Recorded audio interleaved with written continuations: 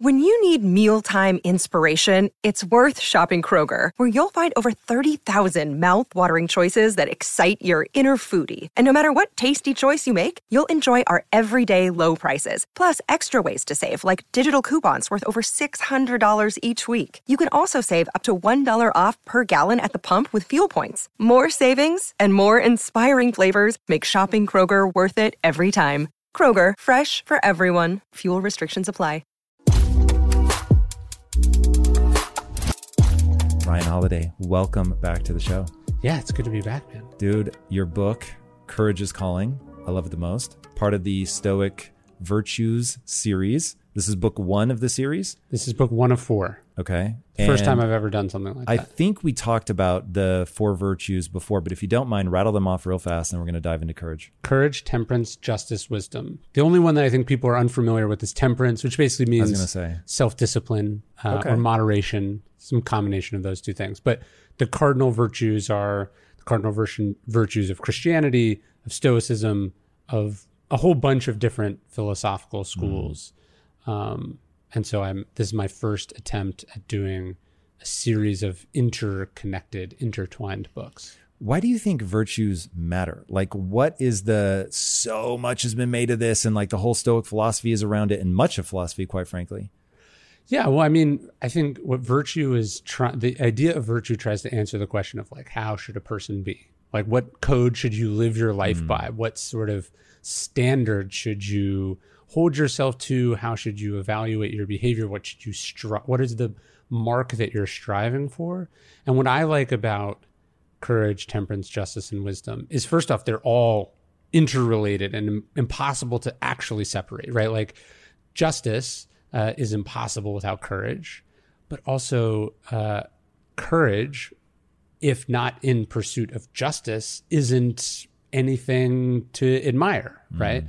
And so they're all really, and then you take something like wisdom. The pursuit of wisdom is the scariest thing in the world. Why? I would not have said that. I would have said courage is way scarier. Well, what I'm saying is you need courage to pursue truth, because truth challenges us, right? Truth can put us in the minority of something, right? Truth can force us to see uncomfortable things about ourselves.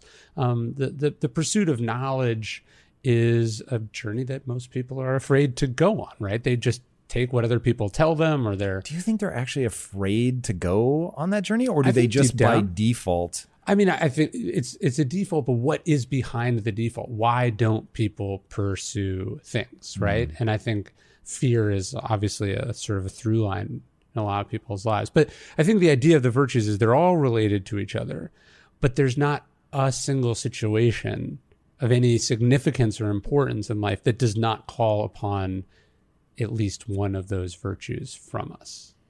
And so to me, it's sort of like the lodestar of like what direction you're going in life. Okay. Have you thought at all about why because I think everybody should live by a code. Obviously the Stoics do. Everything that you put out in your book certainly intimates that there's meaning behind that. Do you have a sense of what that foundational sort of axiomatic reason to have a code is? Well, William James talks about, he says, the person you should pity the most in the world is the person who's having to wing it every day. Like the person who's having to decide everything anew. Because of discomfort, poor decision making. Right. Like imagine like you don't have a diet, you don't have a code, you don't have a set of priorities in your life, you don't have something you're working towards, you don't have a way that you like to do things. Then every single decision you have to think about consciously, right? As opposed to being able to instinctually know or sort of measure against something. So his point is like, you want to make good habits. You want to sort of build these virtues or this code into your life. So you're not spending just like the person who has to decide every morning, what could I wear this morning? Or what could I wear today? And having to choose from hundreds of things. That is not what Steve Jobs does or Obama did in office. Obama had I think 2 suits, right? It's like black or blue, and you pick one, right? So I think one of the things that a code does, or that the idea of the cardinal virtues does, is it just narrows down the considerations that you have to weigh or consider in the course of a day. That's not to say it makes it easy, because the decisions themselves are still often hard or there's risks involved, but you're not having to weigh an infinite amount of possibilities. I also find, and I'm curious to see if this is true for you in your life, I'm distressed by the fact that if somebody were to ask me a question one day and then ask me the same question 6 weeks later, I might give you a different answer. And one of the answers is better than the other. And so, Ray Dalio wrote the book Principles, and his whole sort of thesis is, hey, in life, everything you encounter is another one of these. Yeah. It's another situation where either courage is needed or temperance is needed, wisdom, or just specifics, like you handle like ideal in business a lot. So you handle this particular situation, let's say terminating an employee, this way. And when you handle it this way, even though some things are different, that on average, that's going to be the most wise thing. And so his idea is you turn everything into a principle, a way of doing things. And does that factor into what you're saying here with the virtues? I think so. Absolutely. You think about like a professional sports coach. They know, just like a card player, set of probabilities, what you do if it's in these different parameters. Because again, imagine the football coach who's having to consider all the possible plays in each situation. You just don't have the time or the bandwidth to do that, right? Especially when your opponent is trying to speed up the game and misdirect you so you make the wrong decision, or sometimes you're making a gut decision and that's correct. Sometimes you're making a conscious decision and that's what's incorrect. But the idea is you sort of set it was funny, actually. Someone once criticized Ben Franklin. He had like his 12 virtues. Again, they fluctuate, but he had 12 virtues. And they said it was like he hemmed himself in a paddock, like a fence they make around a horse. They would make around a horse. And then he trotted inside the paddock. And this was their sort of condescending intellectual critique of Ben Franklin. But I think that's actually the perfect way to live. Like, here's all the boundaries that I have. Here's the things that I don't do, that I don't think about, that are off the table for me because I consider them immoral or unjust or cowardly or stupid or whatever the thing is. And then here's all the things that I have to worry about. It's a much smaller sphere to consider. And so I think that's kind of the idea of virtues, is to create sort of a structure that you can live in that guides you, so you're not, again, winging it on these critical decisions. I think about one of the things I talk about in the book is this, you go, but what about me, right? Or what would happen if, right? We ask ourselves, this is how we sort of psych ourselves out of doing things that, don't fit with the code, because we're suddenly considering a bunch of other stuff that's actually irrelevant to like how we've decided to live our life. Yeah, the idea of hemming yourself in, of building that fence, I think makes a lot of sense when you think about virtues in the context of, it's not just that I'm making decisions easier and that I'm avoiding the mental fatigue of having to pick clothes and things like that, but that it's about a life well lived. Yes. And the idea of well lived becomes one of the most important questions anybody is going to answer in their life. And, my initial question for me, as I think about, okay, what's my answer? It's really about suffering. Okay. And one of the things so I always journal on a guest before they come in, like, what was it I liked about the book, or the way they're thinking. And, one of the ideas that I'm asking myself is, how much of courage is innate and how much of courage is cultural? Meaning, if somebody weren't taught the express virtue of courage, would they not still have a sense of revulsion when they were acting cowardly?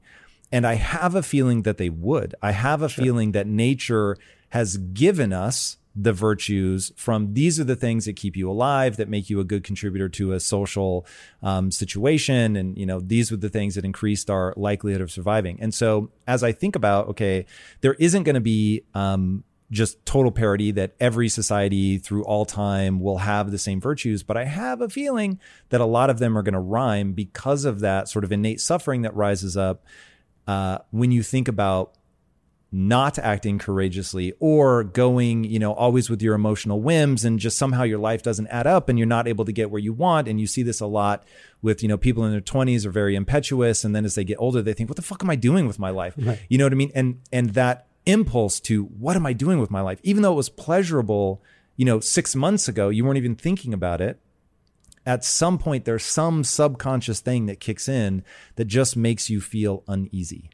Yeah. I mean, I think for almost all of human history, courage has existed as a virtue because we wouldn't have survived as a species without courage, right? You could say wisdom or justice or temperance. These are, I don't want to say sort of modern problems, but they matter. They matter less primally than just like, can you be brave under pressure, under threat, whether it's from a woolly mammoth or an attacking tribe or something like that. So, when you study the history of courage, for most of human history, courage meant like sort of physical courage, like courage under fire, right? And it's only somewhat recently, last few thousand years, that we also had this better understanding of moral courage, right? What one does under pressure, under the threat of a tyrant, the pursuing of truth or of one's own sort of way of living or, being true to oneself. So there are these sort of two components to courage. There's physical courage and moral courage. But as I studied the literature and I decided sort of what direction I wanted to take the book in, what really struck me is that the two things, what those two types of courage have in common is that it's about putting your ass on the line in some way, right? And I think there is no such thing as a good life if you don't put your ass on the line. So I think a person who never risks it, who never puts themselves out there, even if they're comfortable, even if all of their needs are taken care of, at the end of the day, they probably have some nagging sense that more was possible. So even in that sense, cowardice sort of dogs us. There's an expression like of cowards, nothing is written, because they don't do anything that's notable or memorable, right? It's hard to put yourself out there, but on the other side of that risk is like good stuff. Dude, that really hit me for some reason, like strangely emotionally. Of cowards, nothing is written. There's so many amazing quotes in your book. And I want to read one that this one like stopped me dead in my tracks. There is no deed in this life so impossible that you cannot do it. Your whole life should be lived as a heroic deed. Was that you? I didn't, That's unfortunately. Tolstoy. Okay. I didn't write down whether it was you or somebody else. That's fucking amazing. It's a great quote. I loved it. He has this beautiful book called Calendar of Wisdom.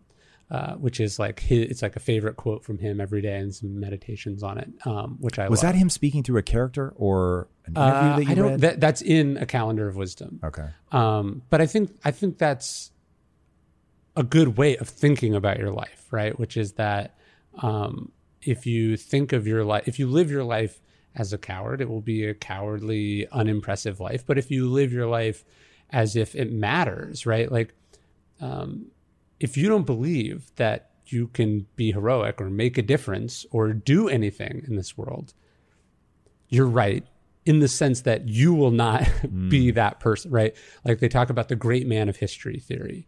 Can an individual change the course of history?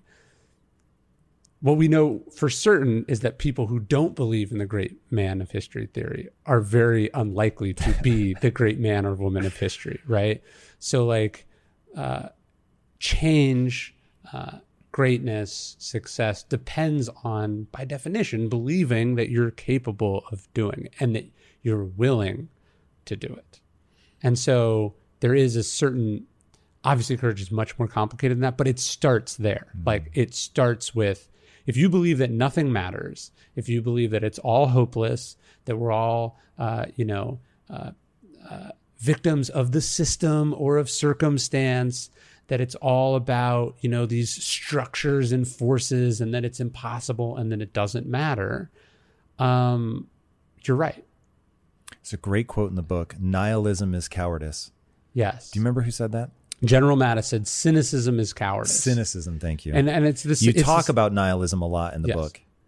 But sorry, I conflated two things. No. I think they are.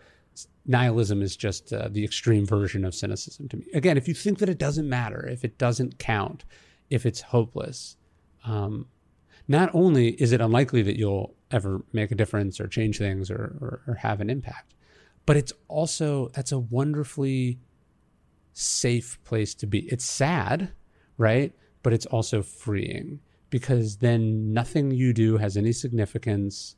The stakes are extremely low.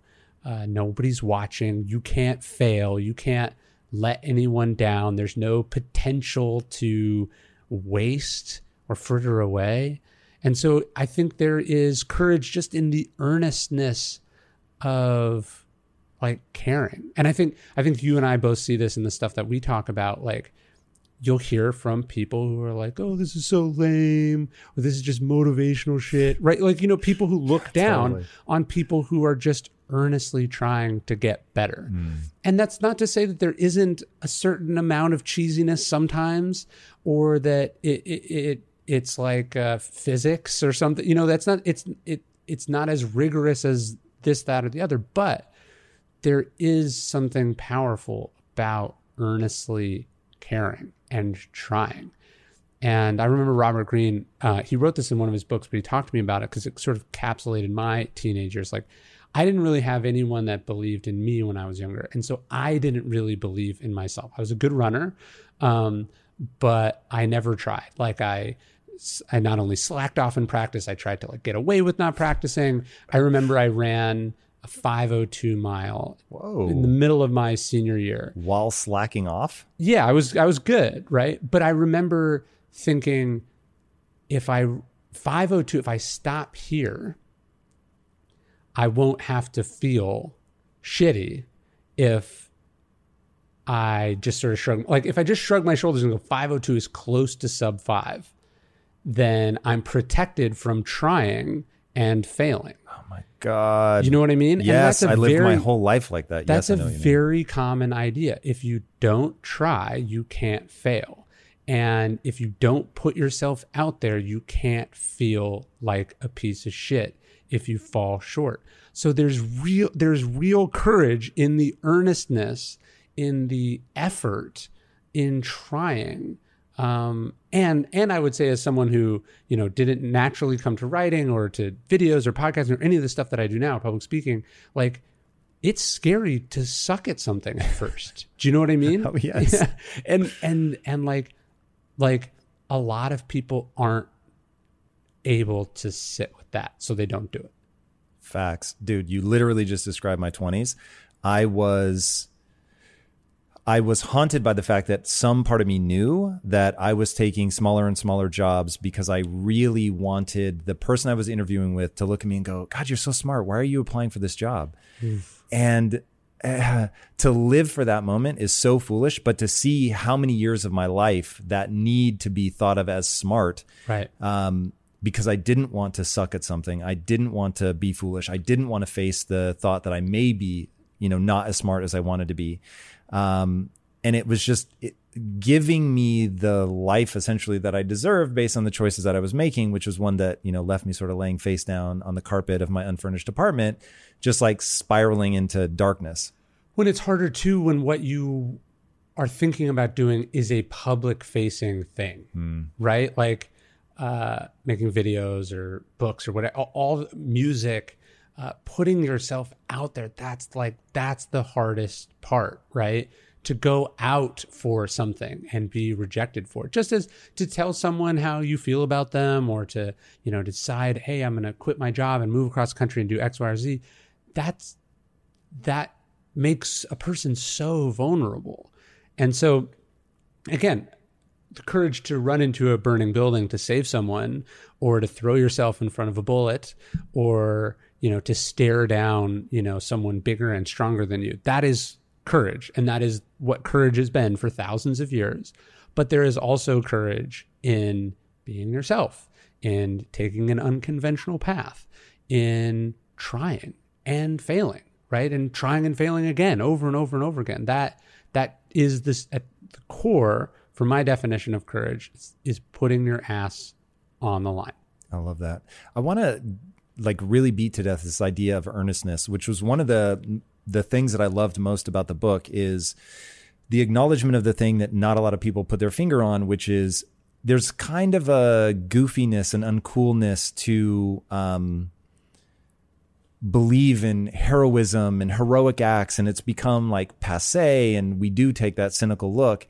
And I love that. And I love some of the stories that you tell. Like, dude, the movie, I'm sure people have seen 300 about the battle at Thermopylae, but the way that you tell it, which, by the way, this book is, be interested to see if you agree with this, one of your more poetic.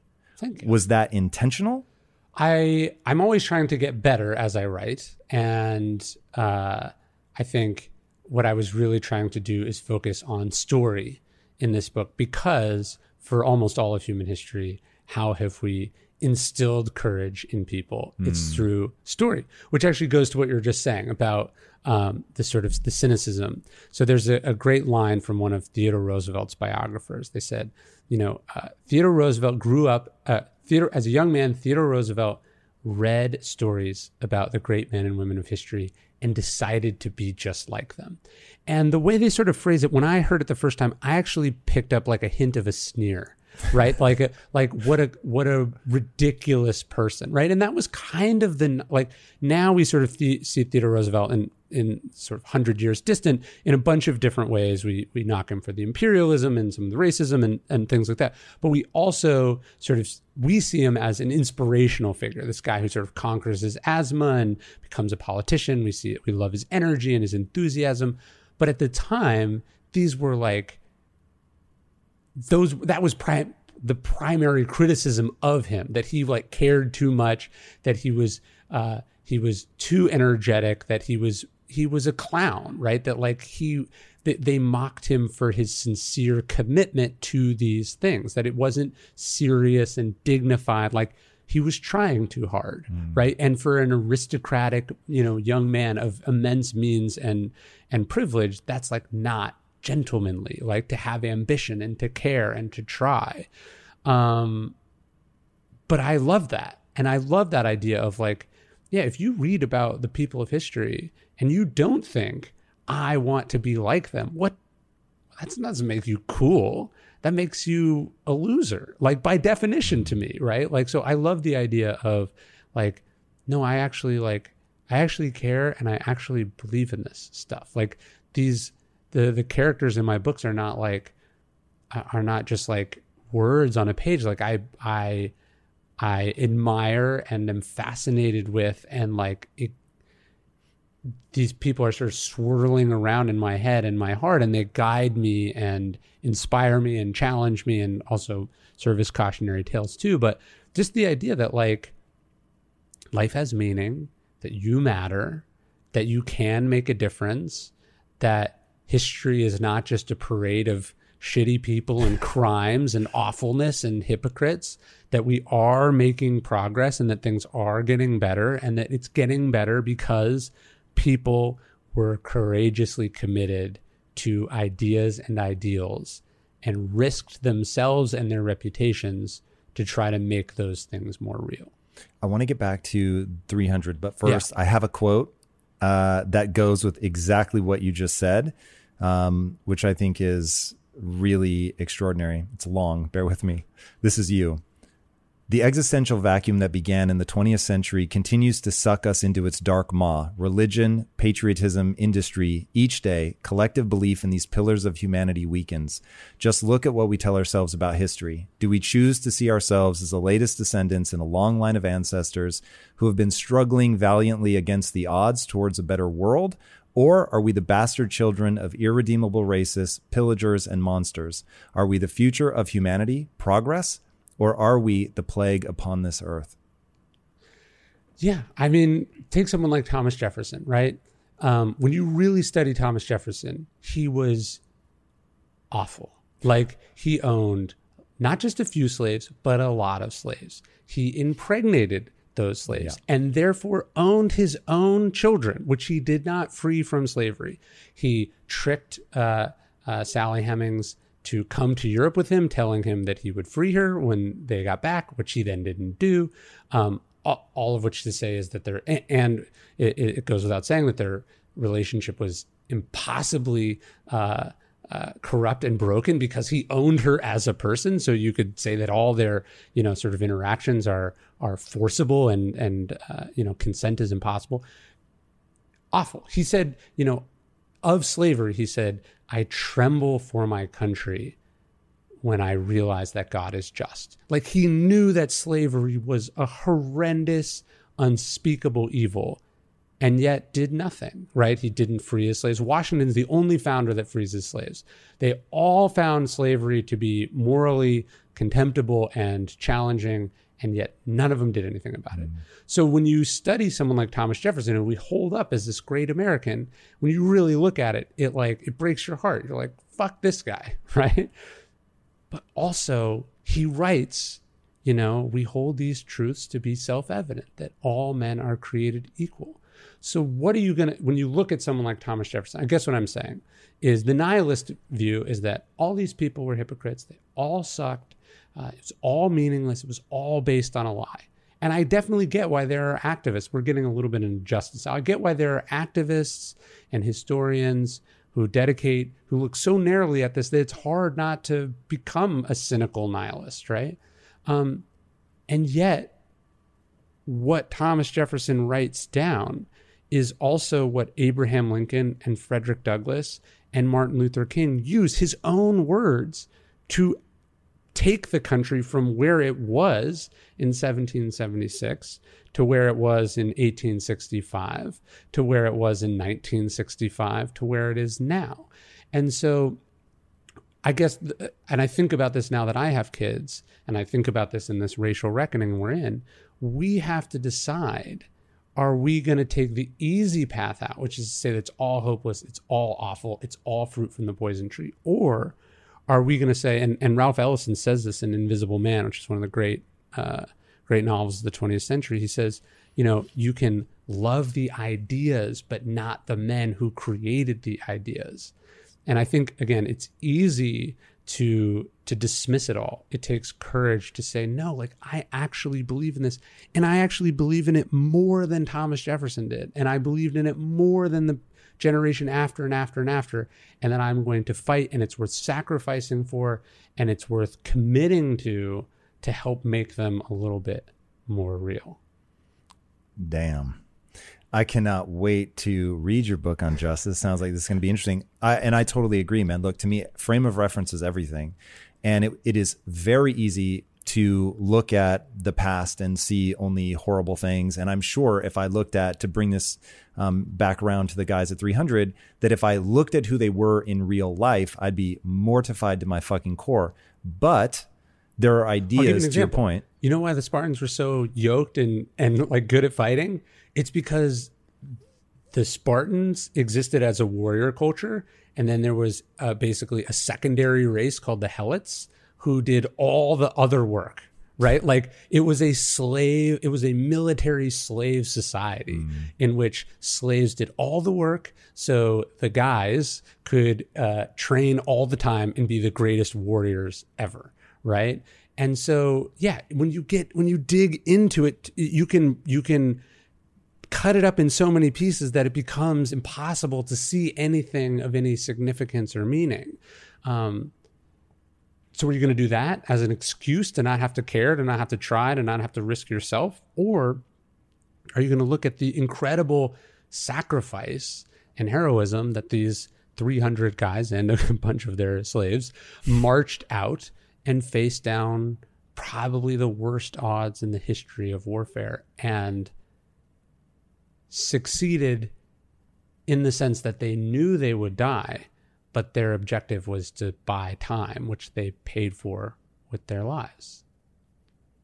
Dude, that is such a big idea. I've never heard anybody talk about it, but the way that we slice it up, the way that we look at it is going to determine what we take from it, is going to determine our inspiration, is going to determine how we act. In fact, oh God, you say something in the book. I probably wrote it down, but it would take me too long to find.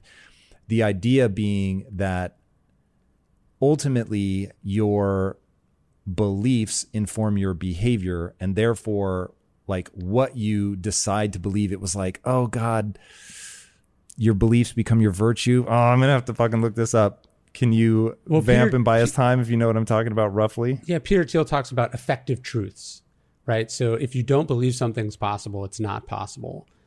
Of course, just because you believe something is possible doesn't mean that it is. But it starts, of course, with the belief. But I thought that idea was really powerful, that what matters are your behaviors, but what is it that gives birth to your behaviors? It's ultimately your beliefs. And as we, right now, what I feel like we're living through with social media and the way that ideas can spread so quickly is this becomes a framing device. And when you look at, there are like debating tactics where it's like, if you can control the frame of the argument, then you can frame the argument in a way that you can win it. Yeah. And so this is sort of the crazy making thing that happens on the internet, is people can shift the focus of an argument to something. And if you don't challenge the very sort of framing of what we're talking about, then you get into something that isn't productive, that doesn't help. And so what you're talking about now with your 300 example of, yes, you could look at that and just be mortified to your core, but then you also miss the opportunity to look at this other thing, this courageous act, this thing that we should all aspire to. Well, you take someone like Winston Churchill, right? And it's become, he's for a long time been sort of the hero of the 20th century. This is the guy who stares down the Nazis. Does he also contribute to a famine in the Middle East? Does he not support Gandhi? Is he, for much of his career, like, let's say, opposed to female suffrage? A whole bunch. Was he maybe an alcoholic? Yeah, like, all true, right? And so you can focus on that, and you should focus on it in that insofar it is true. And to deny that it is true is to reject the virtue of wisdom, right? So when people go like, the Civil War wasn't about slavery, like, that's not what we're talking about. You don't get to stick your head in the sand and deny that facts are facts, but you have to decide what facts are you going to take and integrate into your understanding of the world and what your imperative as an individual is. And so what I think, say, Churchill is a wonderful example of it, and I talk about him in the intro of the book. He says, look, destiny taps us on the shoulder. And he says, it would be a shame if in the moment of your potential finest hour, you weren't ready or you rejected it. Now, were there little moments where he did reject opportunity to be even greater than he was? Absolutely. And I think we should talk about that. Why was he so afraid of someone like Gandhi? Why did he have regressive beliefs about X, Y, and Z? And let's also look at the penalties he paid for those. When Winston Churchill gets basically kicked out of public life for like 10 years leading up to the Second World War, it's because of his failures on these issues.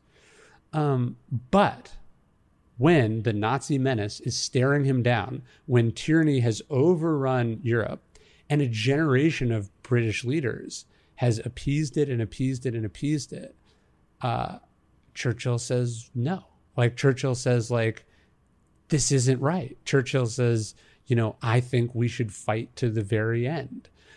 His daughter-in-law asked him, and it's a thing, every time I think about it, I get chills. She says, like, well, what do we do if they land? I remember this quote in the book. What do we do if they come? And he says, what's stopping you from going into the kitchen and grabbing a butcher knife? So it was like, and taking a few of these bastards with you. Yeah. Like, he was committed to the very end that he knew irredeemable evil when he saw it, and he drew a line, which to me is what courage is about. Again, he's not perfect. There was a bunch of other things he did wrong. There were many moments that the British Empire, when he was in charge of it, did evil things. But when the worst evil of the 20th century appeared, when destiny tapped him on the shoulder, he was ready. And I think that's what courage is about. Now, it may be that you and I don't get enormous moments like that, but we will get the smaller moments. And when I say that, like, courage is calling, that's what I'm talking about. It's that it's always there. The opportunity to be courageous is always there. The Stoics say, like, the Stoics believed not so much in predestination, but they believe that the vast majority of our circumstances were out of our control. So Epictetus is born a slave, not his control. Marcus Aurelius is chosen to be emperor, not in his control. This is a high place and a low place. But both of those situations demand courage in their own way. And I think if we accept that, okay, the vast majority of our life is predetermined by circumstances and evolution and the moment we're born and all of that, great. But what do you do with the little moments that life offers you? Do you pick the brave choice or the cowardly choice? Do you say, what about me? Or do you think about, I think a good question is, what would the world look like if everyone did what I'm about to do, right? Like if everyone turned away and said, that's going to cost me too much, right? We would not be in a good place. And so I think that's when you decide how you're going to look at history, are you going to be inspired by the people who stepped up, or are you going to use the failures of history as an excuse to not have to try? You guys know I have a very strict diet that I stick to, except for very special occasions. And I do that so that I can bring my best every day to what I'm doing. And a big part of that strict diet is high quality animal protein, and my go-to source of trustworthy meats and seafoods with no added hormones or antibiotics ever is ButcherBox. ButcherBox is a premium meat subscription service that delivers 100% grass-fed beef, free-range organic chicken, pork raised crate-free, and wild-caught seafood, all directly to your door. I cannot recommend ButcherBox enough. When you eat ButcherBox, you are giving your body the best possible building blocks to work with so you can reach your full potential. You've got to take care of yourself at a cellular level if you want to hit your peak consistently. So ButcherBox is the key. Sign up at butcherbox.com/impact and get our special deal. ButcherBox is offering our listeners a free for a year offer plus an additional $20 off. And that means you can choose salmon, chicken breast, or steak tips free in every order for a year. Sign up today at butcherbox.com/impact and use code IMPACT to choose your free for a year offer, plus get $20 off your first order. This show is sponsored by BetterHelp. You will never be able to reach your full potential if you are riddled with stress and have a lot weighing on your mind. I can tell you from my own experiences with stress and negative thought loops, you have to find a way to work through whatever it is that's weighing on you if you're going to have any hope of achieving your goals. Therapy can be an option for working through things, and for an online therapy option that is super convenient and flexible, be sure to check out BetterHelp.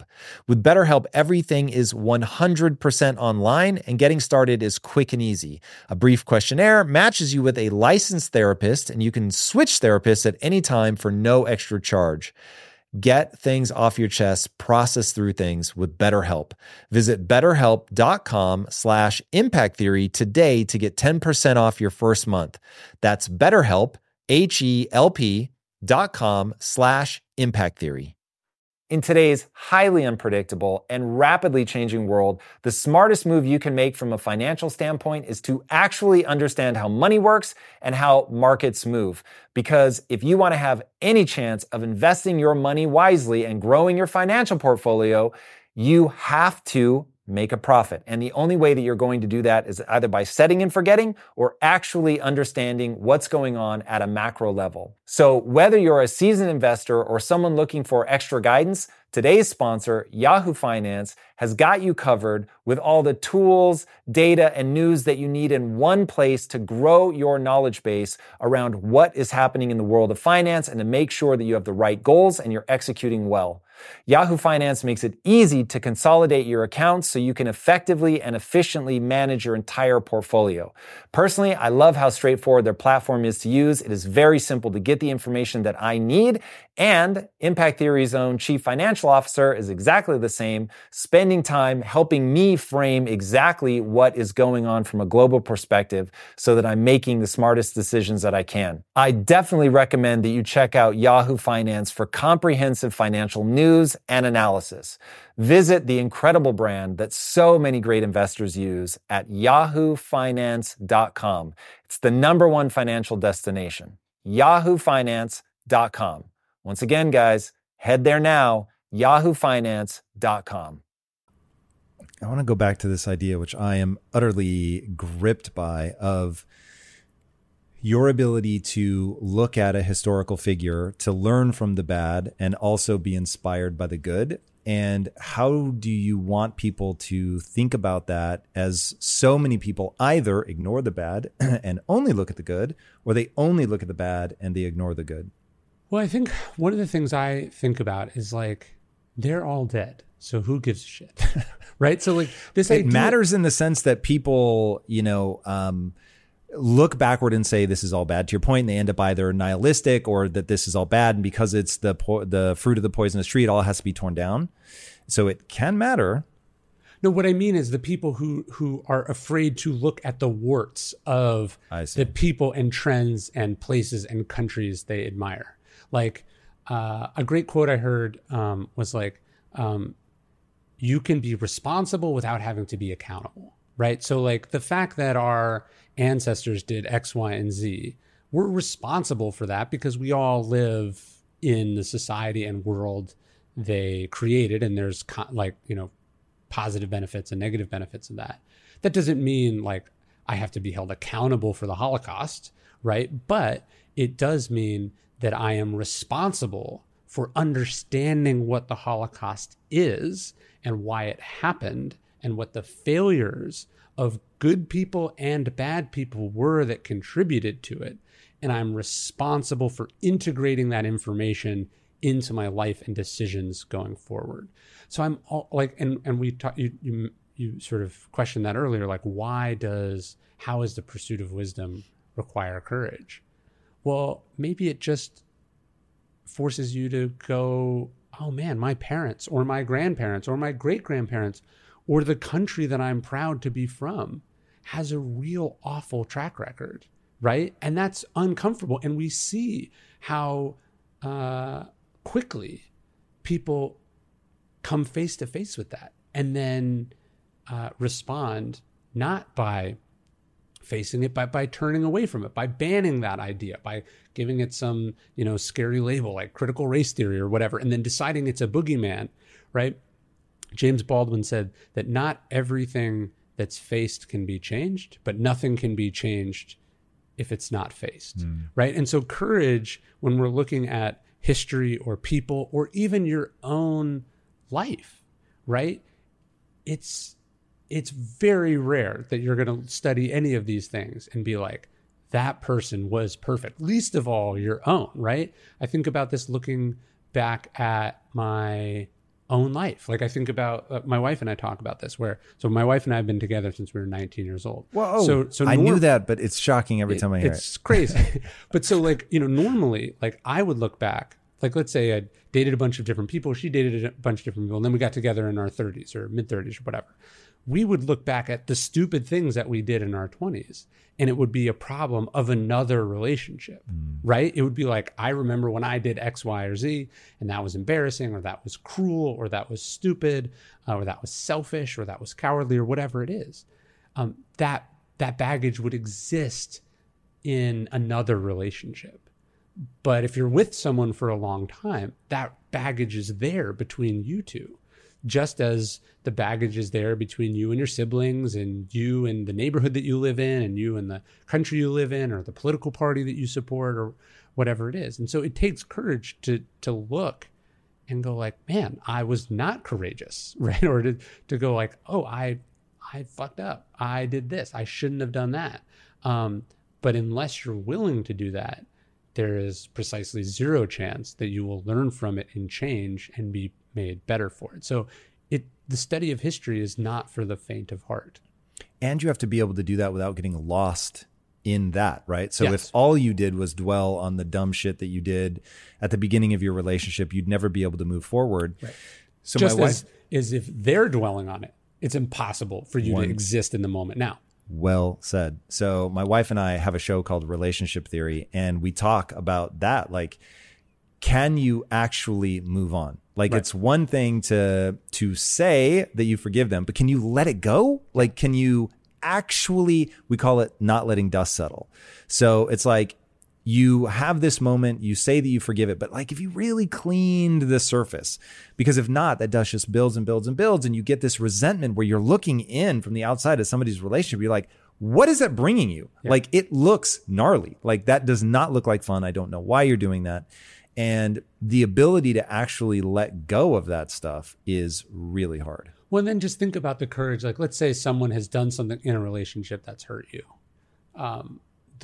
It takes courage to forgive, right? Because by forgiving and staying, or, you know, continuing to have a relationship with the person, you are by definition saying, I'm willing to get hurt again. Mm-hmm. Right? So again, courage is not just, can you jump out of an airplane, or can you, you know, immigrate from one country to another with, you know, $5 in your pocket, but it's also, can you, you know, be willing to put aside resentments or suspicions or fears and tell someone what you feel, or, you know, stay in a relationship that has baggage or history.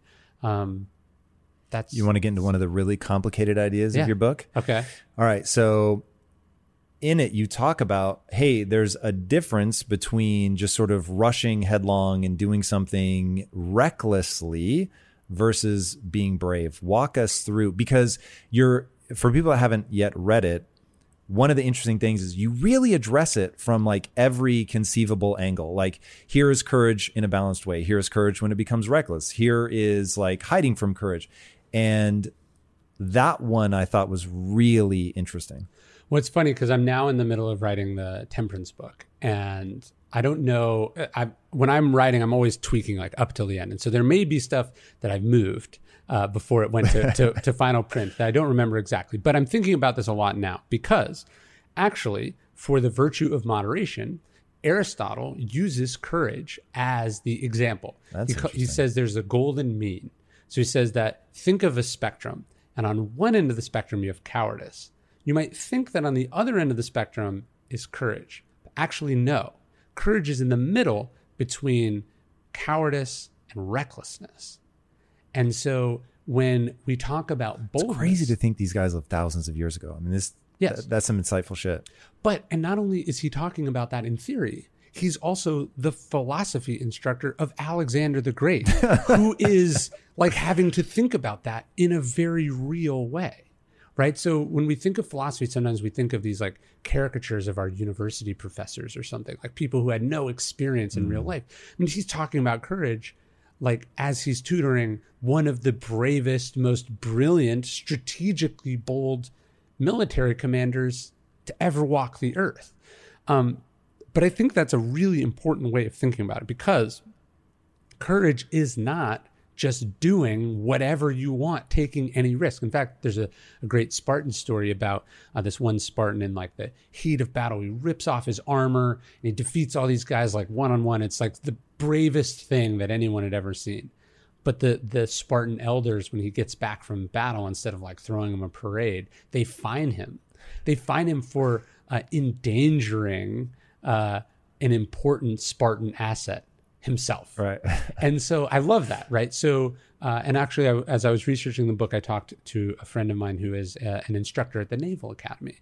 And he was saying, he's like, jumping on a grenade is not brave unless you're doing it to protect someone else. Right. So it's like, if you just jump on the grenade because you're like, a grenade, like, and you're just instinctually brave, you're actually being reckless, which is a vice. Right. You've just killed yourself for zero return on that investment. Now, if you jump on the grenade and it protects a room full of innocent people, that's not just courageous, that's heroic, it's selfless. But if you just do it, it's selfish, if the only person it affects is you. So when we think about boldness, there's this expression, fortune favors the bold. When we think about boldness, it's within, again, those limitations of the other virtues. If the fight doesn't need to happen, it's not courageous to start it. If you don't need to go all in on this hand, going all in on it is not courageous. It's stupid and reckless. And so deciding what battles need to be fought, what risks need to be taken, how risk can be taken off the table if it's not necessary, this is an important part of courage. It's not just, I don't feel fear. If you don't feel fear, you are not thinking. Yeah, it was interesting reading the book. I was like, it's so inspiring and it makes you want to be a better person, which is like the highest praise I can give a book. And one of the notes that I took was sometimes though, lacking courage or being reckless, it's not clear which is which. Like, it's not clear, like, wait, if I do this, am I being wise because to push forward would be reckless? Or am I not doing this because I'm afraid and not doing this is cowardice? And I was like, sometimes a lack of courage is just straight confusion. Well, there's a story about Theodore Roosevelt. It's not in the book, but I was reading when I was researching the book. Basically, there's some sort of inter-party split over like corruption or something early on in his career. And a bunch of his friends all leave the Republican Party in disgust, anger over it. And this is so far distant that there's no connection to what Republicans or Democrats are today. So let's put politics aside. But basically, they all leave. And Theodore Roosevelt stays. Now, is this cowardice or is it courageous? Because he wouldn't have been able to become the Republican president like 10 or 15 years later had he left in a huff, right? And another good example of this is like, what if your job is asking you to do something unethical or morally frustrating, or you're just not cool with it. But by storming out in disgust or whatever, you are then leaving your family destitute. I had Alexander Vindman on my podcast a few weeks ago. He's the whistleblower who got Trump impeached. Again, put politics aside, but he sees something, he says something. And I talked to him about it. And I said, like, were you worried about, like, how do I pay for my daughter's college education? And he said, these are kind of the things that you think about, right? We often self-deter. We go, well, I don't want to do it because it would be irresponsible for the following reason. So I don't want to make it seem like it's clear cut, because it's not. It's fucking really hard. And it's not like a hell yes, hell no thing. Like, you just know. And it's often very morally ambiguous. It's very morally ambiguous and challenging. And if you're not torn about it, it's probably not super high stakes situation. But there's a moment I do talk about in the book where Theodore Roosevelt, this is a good test that I like.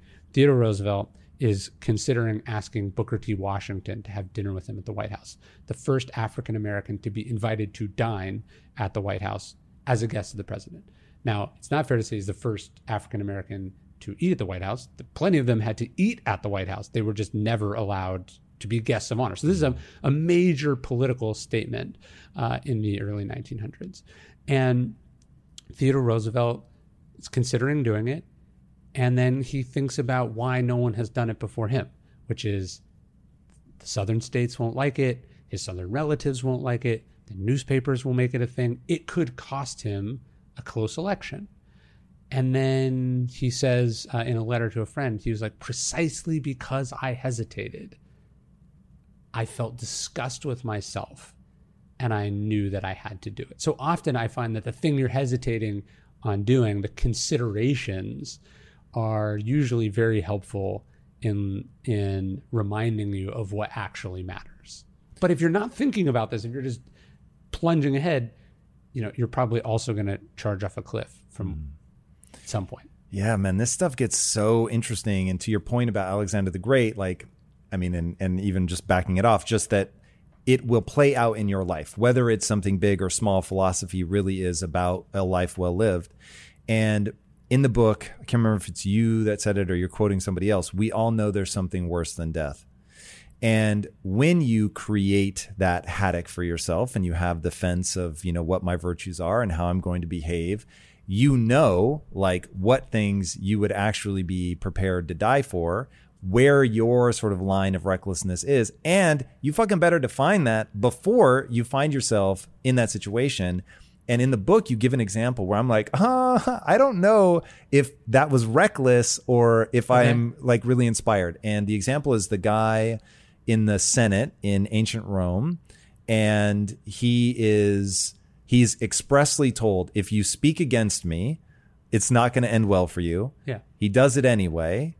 And I'll leave you to fill in the gaps in the story. So I think are you saying that you think I was saying he was reckless? I'm saying I don't know if I'm blown away that he had the balls to say what he thought was true. Because for him to lie, because he tells the guy, just don't ask. If you don't ask, I won't say anything. But if you ask, I'm going to tell the truth. Right.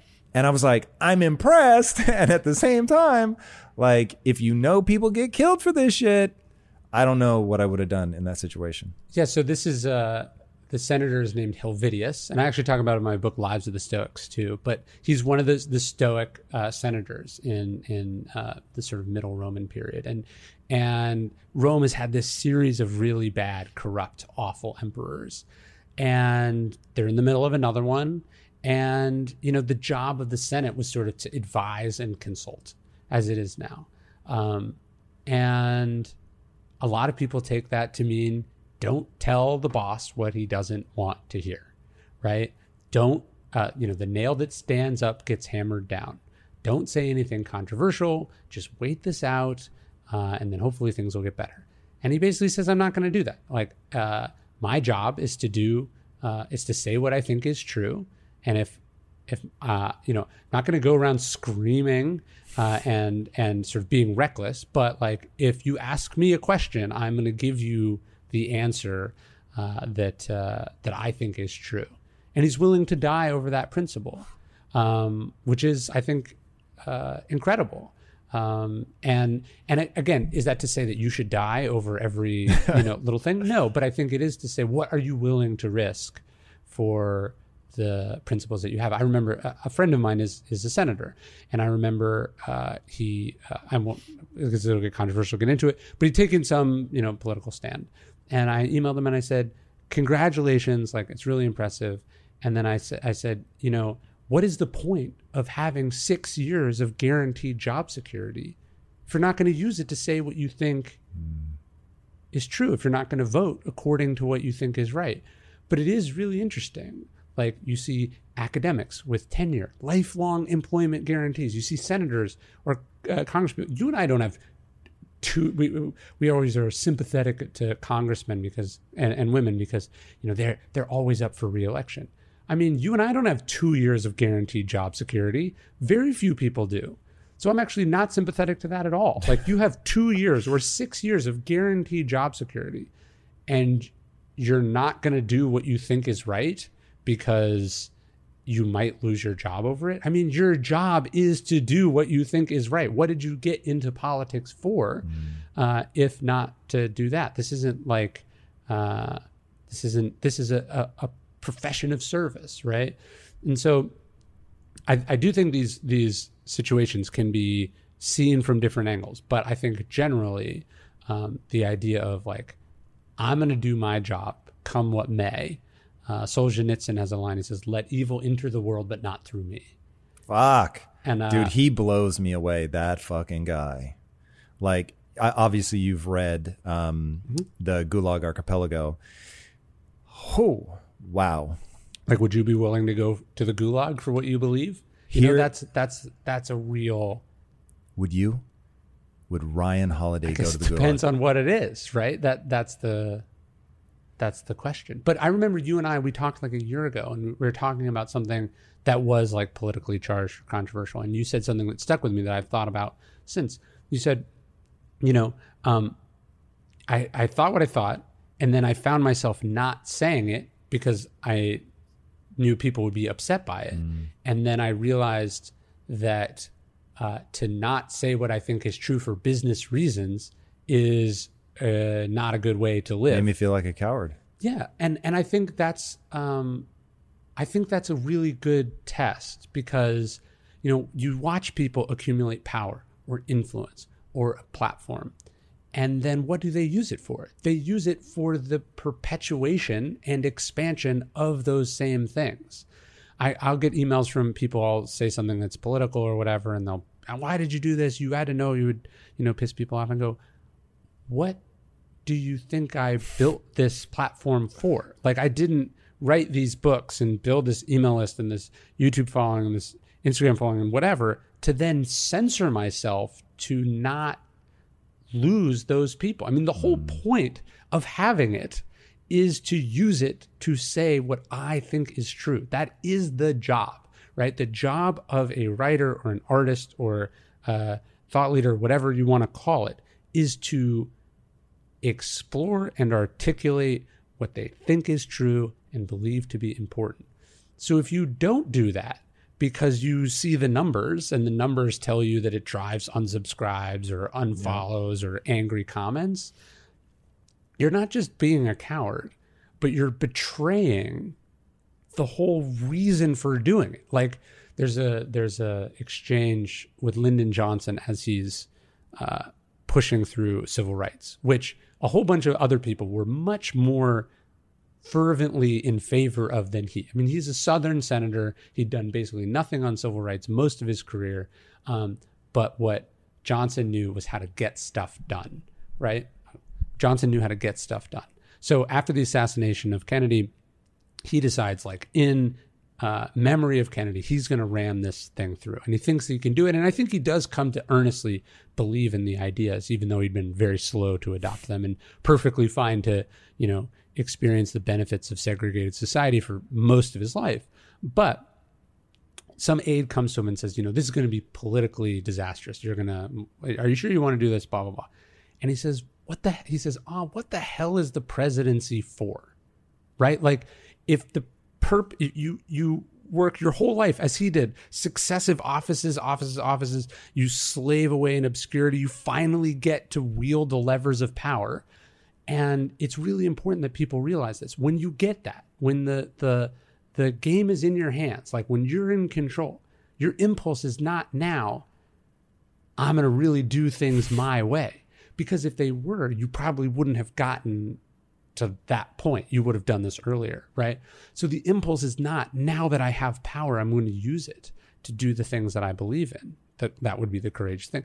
This is where the cowardice comes in, and you go, but you'll lose the midterms, right? You'll not get reelected. Your donors will be upset. The newspapers will criticize you. And I think that's what Theodore Roosevelt was saying too about inviting Booker T. Washington. He's like, what fucking good is it to be the president of the United States of America if I can't invite who I want to invite to dinner, right? Not only is that morally repugnant, it's pointless, right? But this is where we get people. You watch, powerful people in all different facets of life not say or do what they think is right. And I've been guilty of it in my own life. I'm sure you have too, because you have your considerations. Yes. And there's a couple things in there. So one, the Theodore Roosevelt thing I find really interesting because of that. Like, you listen to that gut instinct, right? It's the same, obviously on a much smaller scale, but it's the same feeling that I had of no one in the outside world knew that I was starting to feel like a coward. Right. But I knew, and I didn't want to feel that way. And that very thing, because I'm always trying to get people to understand the whole purpose of life is to feel good about yourself when you're by yourself. Yes. And so whether the outside world thinks you're amazing, if you're at home contemplating suicide, you have fuck all. Like, you have absolutely nothing. And if the whole world thinks you're an asshole, but you really believe to the core of your being that you stood up for the right thing, you're still going to feel good. It doesn't mean that you're not going to face hardships. It doesn't mean you're not going to wonder, how am I going to pay for my kids' college? But man, you have something that's really, really powerful. And learning to listen to that, to translate the feeling into an idea that you can articulate, I think is very important, and something a lot of people never take the time to do. And so they don't understand their own emotions. I think that's really powerful. And then, just getting to the point where you recognize the complexity of things. So for instance, with you and I might be in slightly different positions. Maybe it'll be interesting to say this out loud and see how you think about it. So I'm not a writer, and the only reason that I stepped in front of the camera was, one, I wanted to impact people's lives positively, obviously. Impact theory. And then two, I want to build the next Disney. So I want to build a brand that is bigger than me. When we started, we were like, what do we call this thing? Everybody was like, Bilyeu Studios all day long. The show should be called The Tom Bilyeu Show. Right. And I was like, fuck that. No one is going to tattoo Tom Bilyeu on themselves. other than my wife, who strangely wants to, and I absolutely refuse. But I knew that they could feel a sense of ownership over impact theory. So all of that to say, I can damage my own brand by saying things to not feel like a coward. So now I'm in this like sort of doubly complex thing of I'm only in front of the camera to positively impact people's lives.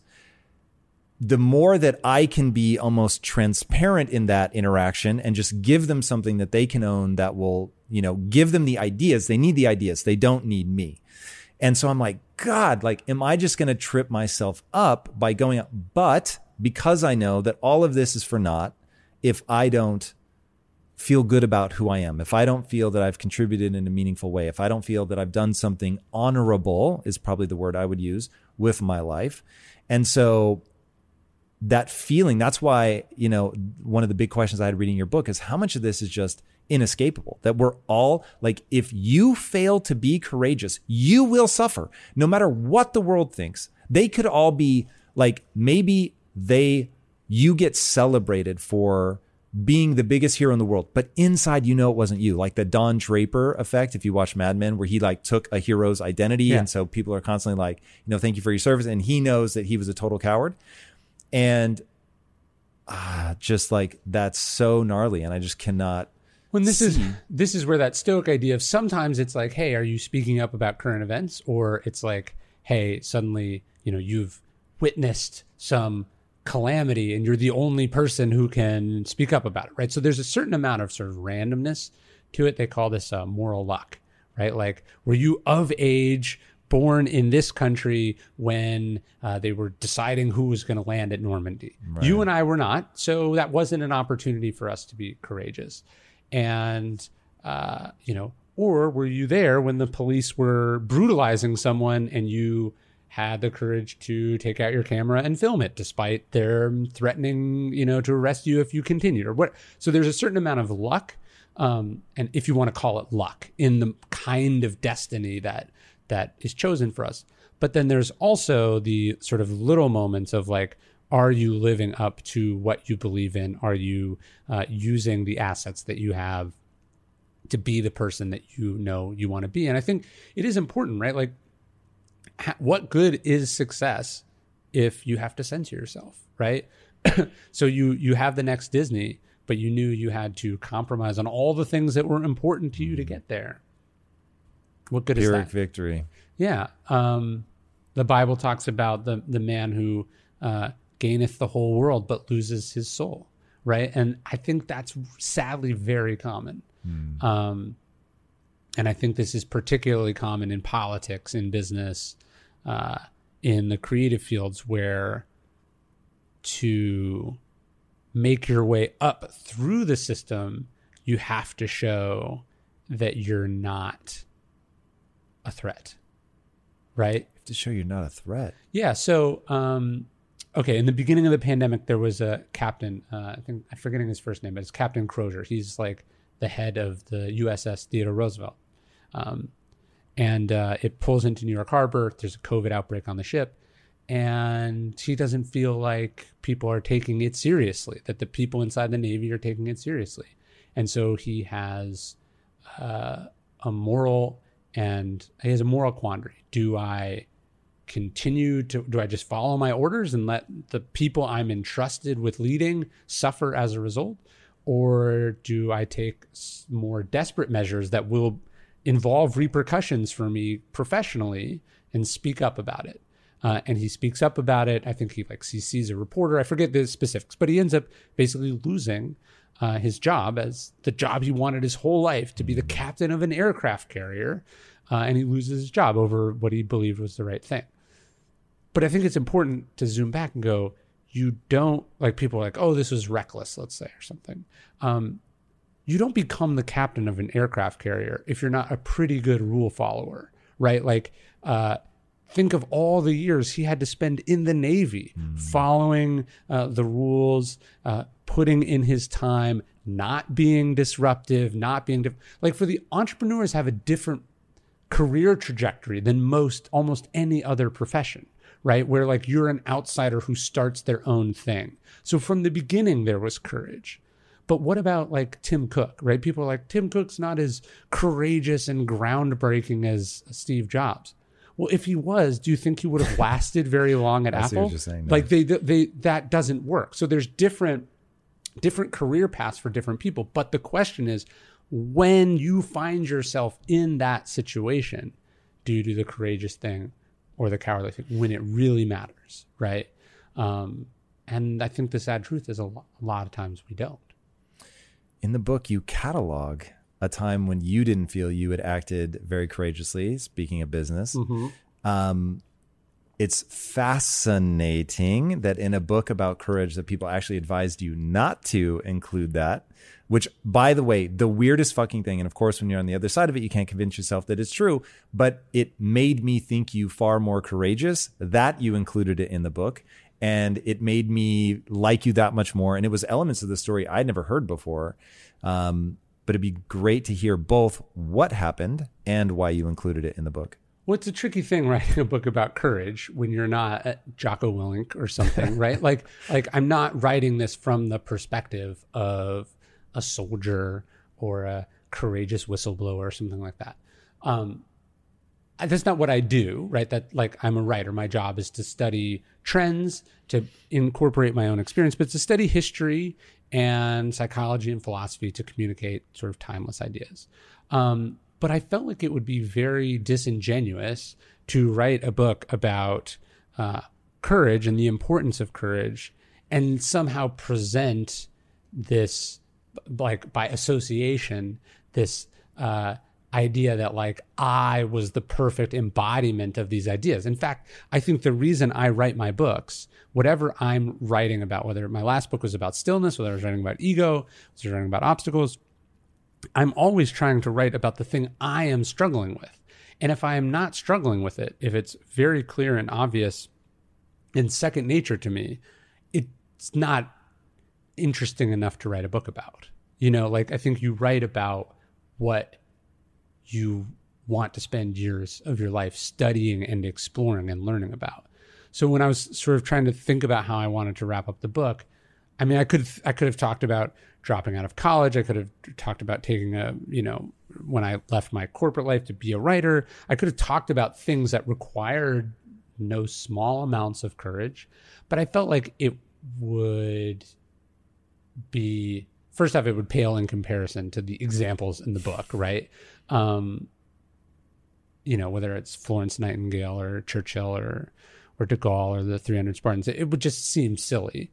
So part of it was just a creative decision, to be perfectly honest. Like what is the final thought that you want to leave the readers with? Do you want to make it really lofty and aspirational, or do you want to make it accessible and real? So part of it was that. But then the other part was just, it was something that has been weighing on me for a long time. And as I studied these people, it kept coming back to me. Well, what about when you fell short? If you strive to perform your best in life, bringing your energy and abilities into everything you do, then it only makes sense that you would want to be out on the road with that same power, agility, and performance that everyone expects from you. And there's no better option than the most desirable, advanced, and dynamically capable SUV yet, the third generation Range Rover Sport. You guys know I love staying on the cutting edge with technology, and the Range Rover Sport's cabin features advanced technologies such as active noise cancellation and cabin air purification, a must, offering you and your family and friends new levels of comfort and refinement while traveling. The Range Rover Sport provides an instinctive drive with engaging on-road dynamics and redefines sporting luxury for the power, agility, and performance you demand in every area of your life. Explore the Range Rover Sport at LandRoverUSA.com. That's LandRoverUSA.com. One way I make sure my business is moving in the right direction is to ensure we are constantly becoming more efficient. Because in my experience, inefficiencies will eat away your profits and leave you with a dying business. But with the right technology, your business can get the insights it needs to become efficient and ultimately unstoppable. And that is why I recommend you check out NetSuite by Oracle. NetSuite is the #1 cloud financial system, bringing accounting, financial management, inventory, HR, all of it into one platform and one source of truth. You improve efficiency by bringing all your major business processes into one platform, slashing manual tasks and errors that are massively inefficient. Guys, inflation is no joke. So check out NetSuite and see how you can cut costs and boost performance at the same time, like the 37,000 companies that have already made the switch. By popular demand, NetSuite has extended its one-of-a-kind, flexible financing program for a few more weeks. Do not wait. Head right now to netsuite.com/theory. Again, that's netsuite.com/theory. Get the information you need. Head to netsuite.com/theory. And so I was telling a story about when I was at American Apparel, where I was a director of marketing for many years, and I was asked to do something that was unethical. Not just unethical, but probably illegal and unquestionably stupid. And I didn't do it. I said, I'm not going to do it. And I thought there was a chance I would lose my job over it. But I also was taking like half the risk, right? Like I said, I wouldn't do it, but I knew that someone else was going to do it. And I don't remember all the details, but I knew that I knew that it was happening, right? I just decided like, I said, we were talking about that Solzhenitsyn quote, let evil enter the world, but not through me. In a sense, that's not enough, right? You can't just plug your ears and close your eyes and turn away from something. If you know that it's happening, you don't do anything to stop it. Aren't you letting it happen through you, right? You're at least, Marcus Aurelius says in Meditations that you can commit injustice by doing nothing also. And I did nothing. And I watched this thing happen. And in retrospect, I think what ages the least well about it to me is like, I think there was a part of me that said, you could lose your job over this. Do you want to like rock the boat? Do you want to you're not going to go toe to toe with the CEO and owner of the company with a hand-picked board of directors. You're not going to be able to do anything about this. So you'll probably lose your job over it if you make too big of a fuss of it. But then in retrospect, it's like, what kind of job is worth keeping if stopping someone from doing this thing makes you lose it? And the other irony for me is that like, I was already planning on leaving to be a writer. I was thinking about my personal safety. I was thinking, well, here's my plan and this disrupts my plans. And if I lose my job, it would be this or that. And like, I was thinking about myself and not the other people involved in the thing. And that doesn't hold up well. And what do you think about the owning that and putting it in the book? And is there some sort of catharsis around just owning it? I think so. I mean, there's definitely some catharsis, like deciding to like go back and like ask people who were there when it happened. What did they remember of it? What did they remember about it? And like, it was actually reassuring talking to some of the people, because I was worried, like, was this like an isolated instance, or like this is a company that had a lot of Me Too issues basically, but I went and I asked like the female employees that worked for me, not like wanting them to reassure me, but I wanted to know like, was I like part of the problem here? Like, did I, was this like a pattern of behavior or something that I was like a participant? And they were like, no, on the opposite. Like they told me it was the opposite, that it was what I was telling myself when I didn't get involved or when I didn't actively stop it, was that I would be in a worse position to help the people who I was responsible for. And it was reassuring to hear from them that like, no, they really felt like I was responsible for them and that I was protecting them. At the same time, that doesn't excuse it. Explains it, but it doesn't excuse it, right? And so there was some catharsis. It was actually just sort of personally helpful to explore it so I could learn from it. But I also what I wanted to show too is that courage isn't this thing where like you're either courageous or you're not. Like, it's more a thing you do like day to day. And so there's been courageous moments in my life, and then there's been moments like this, like ones you wish you could get back. And it's really about how do you learn from those as you go forward, and can you get to a place where more often than not you make the courageous call. That was a really interesting way that you end the book. Do you remember the sort of paraphrased words that you use? I can get you close, but I wouldn't. Okay, I can look at them, but oh yeah, that's right. We have the book. Why don't you pull it out? What is it? Literally your sign off, which I thought was really interesting, where you're like something to the effect of "Be courageous, no wait." Yeah, I said, courage calls to each of us. Will we answer? Or maybe that's too much. Can we get better at answering? Can we step up more times than we step back? Let's start there. I like that a lot.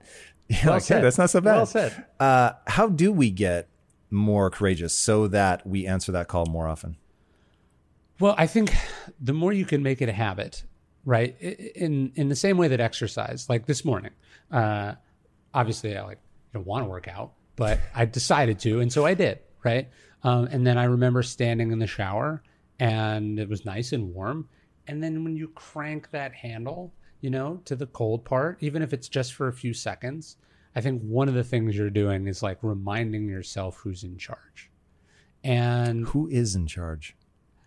I'd like to think the courageous side of me is in charge, like the side that does the hard thing, the side the side that does the uncomfortable thing, the side that the conscious side can override the emotional side, or vice versa, depending on what it is, right? But Seneca talks about the reason to treat the body rigorously is so that it's not disobedient to the mind, which I love. I think about that all the time. Like who's in charge, right? Like you, or your desire to be comfortable, to be well liked, to accomplish what you're trying to accomplish. Like who's in charge? And I think if you think about courage as like very rarely the easy way and almost always the harder way, you can build that as a muscle. Like I do the harder thing. I don't read the comments, right? Like I say what I think is true, and I don't flinch, is this going to be bad for me or not? Like, that doesn't mean you go around half cocked, but like I don't flinch from stuff. I do that hard thing. To me, that's the habit that we're trying to build. And I think one of the ways we do that, bring this full circle, is by not just studying history, but by like integrating those people into your lives. Like, what would they do here? Like, what tradition are you an heir to? There's a great poem by Longfellow where he talks about that he says, the lives of all great men remind us we can make our lives sublime. And then he says, and then in doing that, we can leave behind us footprints in the sands of time that for another person, he says, sailing over life's solemn main can take heart from. Right. So I think if you think about it as this like sort of series of like this unending procession of torches, like that where one torch is lighting another, is lighting another, is lighting another, and that you are a descendant, literally or figuratively, of people who have endured like unimaginable difficulties and persevered through it. And so can you. And in so doing, you are reassuring the people that come from you, again, literally or figuratively, that they also have what it takes.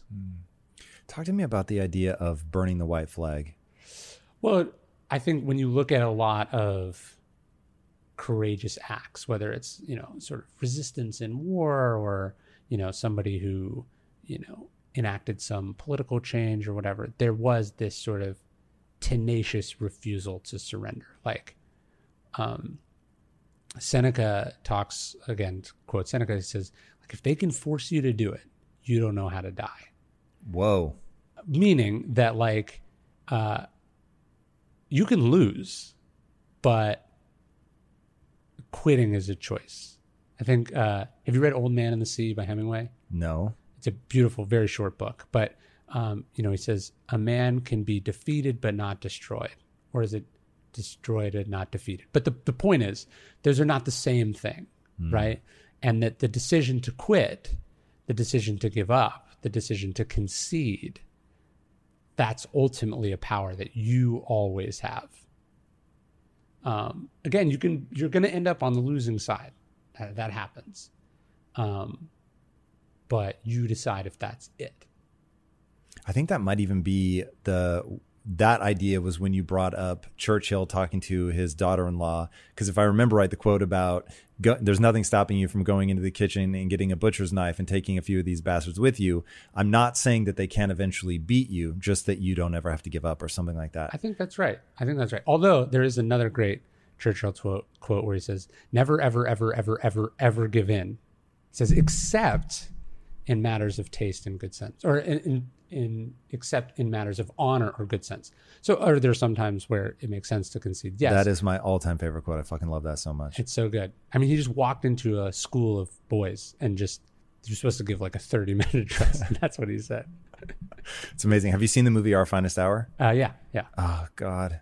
I love this so much. Look, there's no doubt that he's a complex figure who did also dumb shit. Yeah. But to think, and in fact, this is an idea that comes up in the book over and over and over again and is very inspiring to me, which is this idea of one person showing courage can become a majority. Yes, and that courage is contagious, as they say.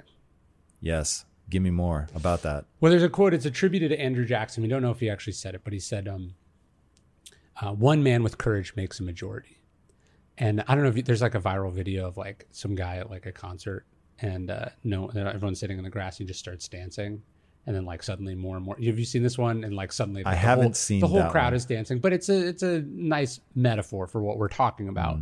And de Gaulle was asked this towards the end of his life. People think like, for instance, the French resistance. Everyone was in the French resistance. Like the Nazis overran France and 5% of the population resisted. Whoa. 5%. So it's not just like, oh, hey, like a new political party came and like we didn't really like it, but like, no, like the worst cause in human history takes over your country and only 5% of people were like, I object, right? Like people were like, I don't like this, but only 5% of people, maybe less, actively participate in the resistance. Now, of course, retroactively, everyone says we were with you, but that's not how it was. But de Gaulle was asked,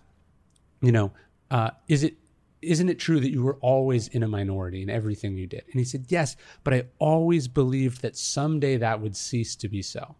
And you think about this, the first video that you post, first book that I write, the first time anyone does anything creatively, financially, entrepreneurially, nobody thought it would work, right? Like you were the only one that believed in it, or else they would have done it, right? Like, and sure, maybe 5 people, but the point is the vast majority of people either thought it was a bad idea or couldn't even muster up enough care to tell you it was a bad idea. Like they were just ignorant of your entire existence, right? So you are in a fundamental minority when you start anything. And you have to have this belief. And again, we talk about the courageousness of earnestness. You have to have a belief that one day that will cease to be so. When I sold my first book about Stoicism, I'd written 2 successful marketing books. And my publisher told me after that, they were not interested in what became the obstacles of the way, really at all. They offered me half what I got paid for my first book for what was my third book, The Obstacles of the Way, less than half. And I remember my editor said something like, I asked her like this like last year, and she said, we were just hoping you would get this out of your system and go back to doing what we thought you should be doing. Right. And, I get it. Like in retrospect, like obscure books about an ancient obscure school of philosophy are not like the most sexy, but that's what I wanted to do. And more importantly, I had seen what it had done for me, and I believed that it would be bigger than they thought it would be. But there was a moment where that was not empirically, evident. And, it didn't hit The Obstacles Away, hit no bestseller list when it came out. And it did not hit any bestseller lists, although it sold consistently, did not hit a single bestseller list for the first 6 years that it was out in the world. And it chugged along until eventually it hit number one.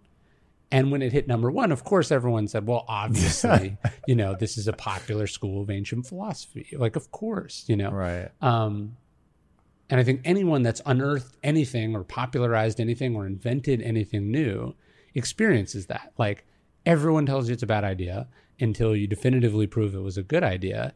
And then the curse is that it looks like it was obvious all along. You actually give an example of that in the book.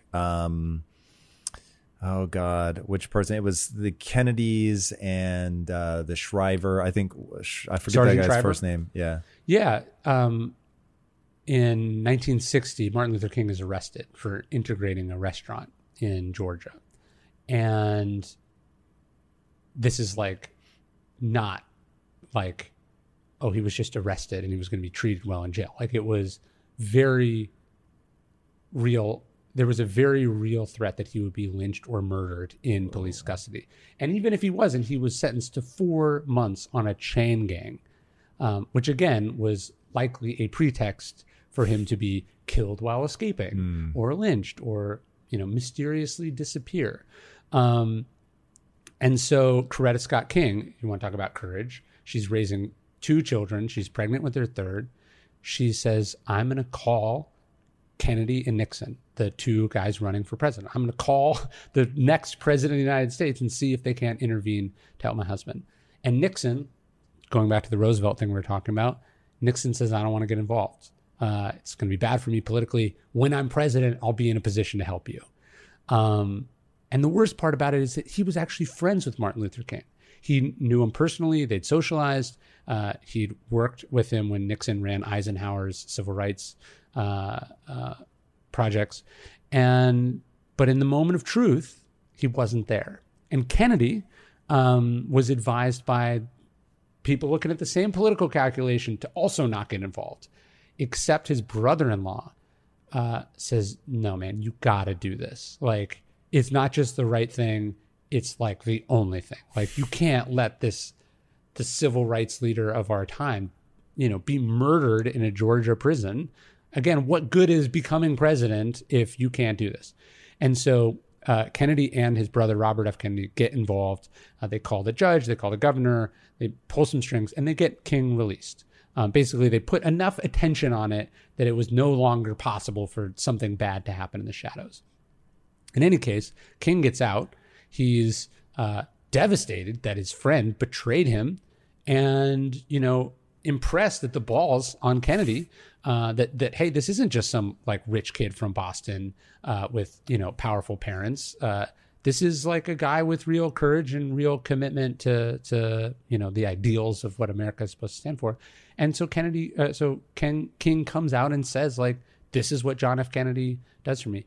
And John F. Kennedy wins the presidency by 30,000 votes, almost entirely due to the switch of black turnout. In 1960, actually, the Republican Party was the party of African Americans, not the Democratic Party. And so it flips, and he wins the presidency. So when we talk about courage, it's first off, it's not always going to be obvious. People are going to be telling you it's precisely the wrong thing to do.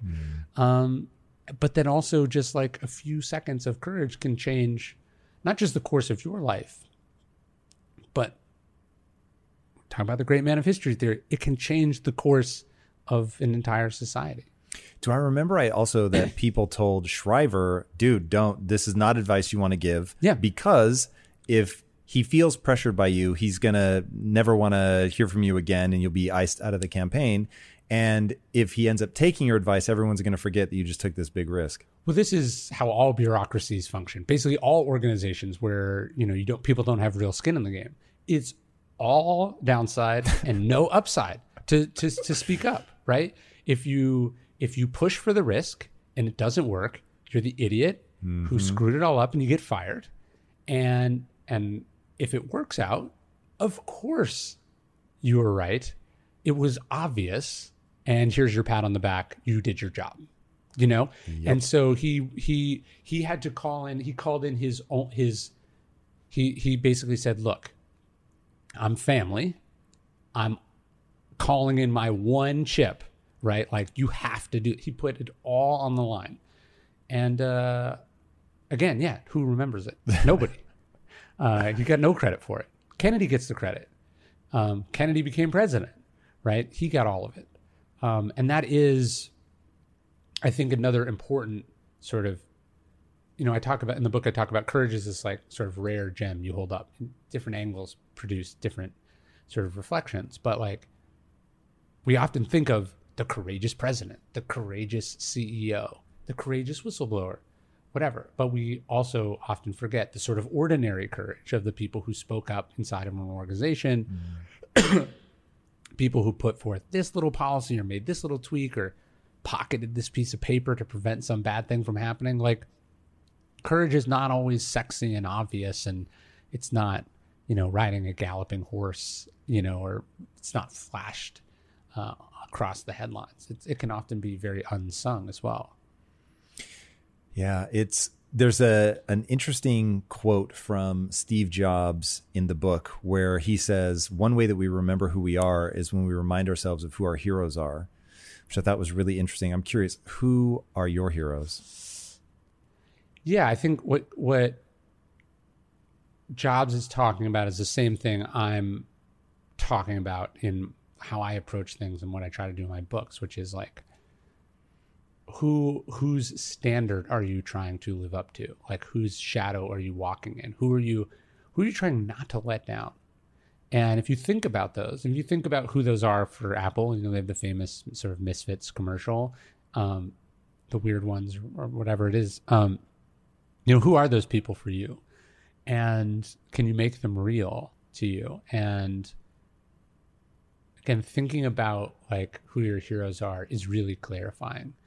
I think I have a bunch of ancient heroes, of course, the Stoics being the ones I talk about the most. And, you know, I return to the same characters in the books quite often. That's something I have to sometimes be careful with. I'm fascinated by Ulysses S. Grant, Abraham Lincoln. Florence Nightingale was someone I'd been wanting to write about for a long time and hadn't been able to. But as far as living, I always feel weird doing the living one because I'm all for dead. Like, who are some of your favorite Stoics and why? Well, so what's fascinating to me about Stoicism is the spectrum on which the Stoics exist. So you have Epictetus, who's born a slave. You have Marcus Aurelius, who's born into privilege and then is chosen to be emperor. And so you have extreme adversity and extreme advantage. And yet they both sort of play the hand that fate deals them with such sort of grace, virtue, and self-control and wisdom that I love that, because the reality is we're somewhere in the middle of that spectrum, almost all of us, right? We're unlikely to lead the free world. We're unlikely to be thrown into chains, but we're either dealing with too much or not enough of something. And how do you sort of stand up to that, to me, is what it's all about. So what I love about Stoicism and why I found it just so fulfilling to write about is like, they were real people, like not academics, not even Seneca, probably the greatest writer of the Stoics, is like the second most powerful man in Rome. And he's a playwright, like on the side, like he's in the arena, you know, like doing the work. And I think ideas that don't have that component, it doesn't really matter to me how brilliant they are. They haven't been tested. And I think what I take from the Stoics is like they've been tested in every imaginable way and context. Now, somebody that has gotten into your universe, and he wrote something on the cover of your book, and I know wrote you an email that you have hung on your wall that you take as a reminder I would assume daily, Yeah. is General Mattis. That would definitely be a living hero for me, for sure. I wondered about that. And how did you guys connect? Through Stephen Pressfield. Interesting. What is it about Mattis, who I find fascinating, that you think is worthy of that kind of praise? Well, I mean, anyone that works in public service for decades, I think is worthy of our sort of respect and gratitude, particularly something like the Marines, serving actively in combat and all different positions of leadership. But I think, anyone that lives by a code kind of seems like apart from the rest of us, because there's something really difficult. It's like we know how difficult that is, and we know how challenging it is, and we know that we know they could get away with less, right? So I always admire someone, even when I disagree with them, I really admire people who live by a code. Like politically, so many things I might disagree with, say, a John McCain. But clearly this is a man who lives by a code, has real skin in the game pertaining to that code, and under pressure at various times in his life, in some cases unimaginable pressure, like being a prisoner of war, he stuck to the code when, again, he didn't have to. And so I admire people, and I try to follow in my own small way in the footsteps of people who have stuck with that code even when it's cost them. So Mattis famously resigns on principle when the U.S. pulls out of Syria. Has also, though, believes that basically you don't criticize sitting presidents. So even though he disagreed vehemently with the president who he resigned, said nothing critical. And again, I just admire someone who lives by code. But he and I were emailing, and we're talking about something that had just happened in the world. I forget what it was specifically, but some major event. And I was sort of down on it. And I was pointing out, I was sort of asking, like, is this as bad as I think it is? And he was like, yeah, it's like, it's worse, right?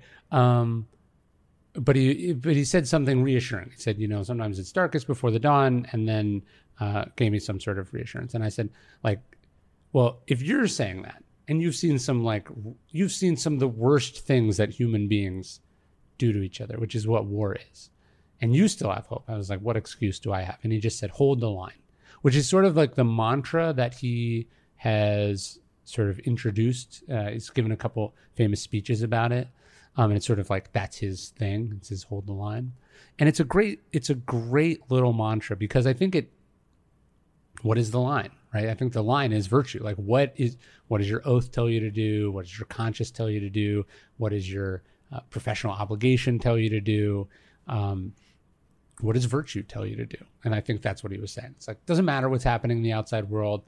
Doesn't matter if this is, I think what he was joking, he was like, it's always darkest before the dawn. But sometimes it just stays dark or something like that, right? Like, he wasn't saying like it's all sunshine and roses, it's all gonna be good. What he was saying is, like, could be great, could be horrible, but like, what your job is.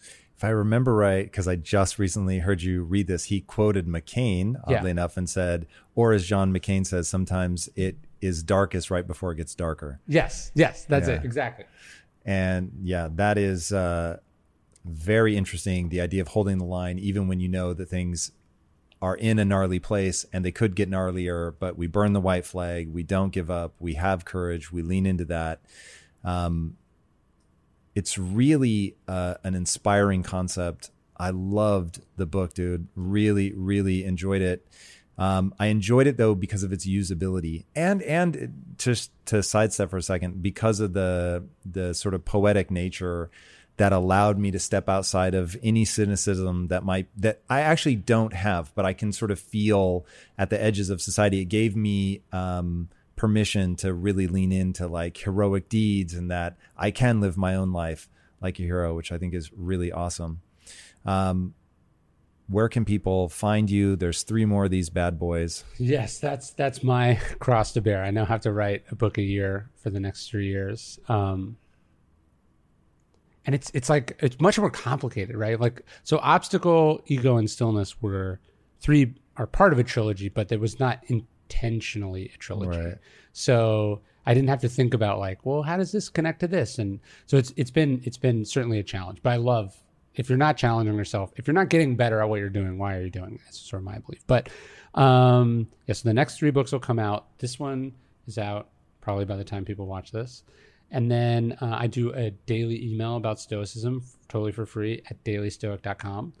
And then videos about Stoicism every day at youtube.com/dailystoic. And then I'm at Ryan Holiday pretty much everywhere. Love it.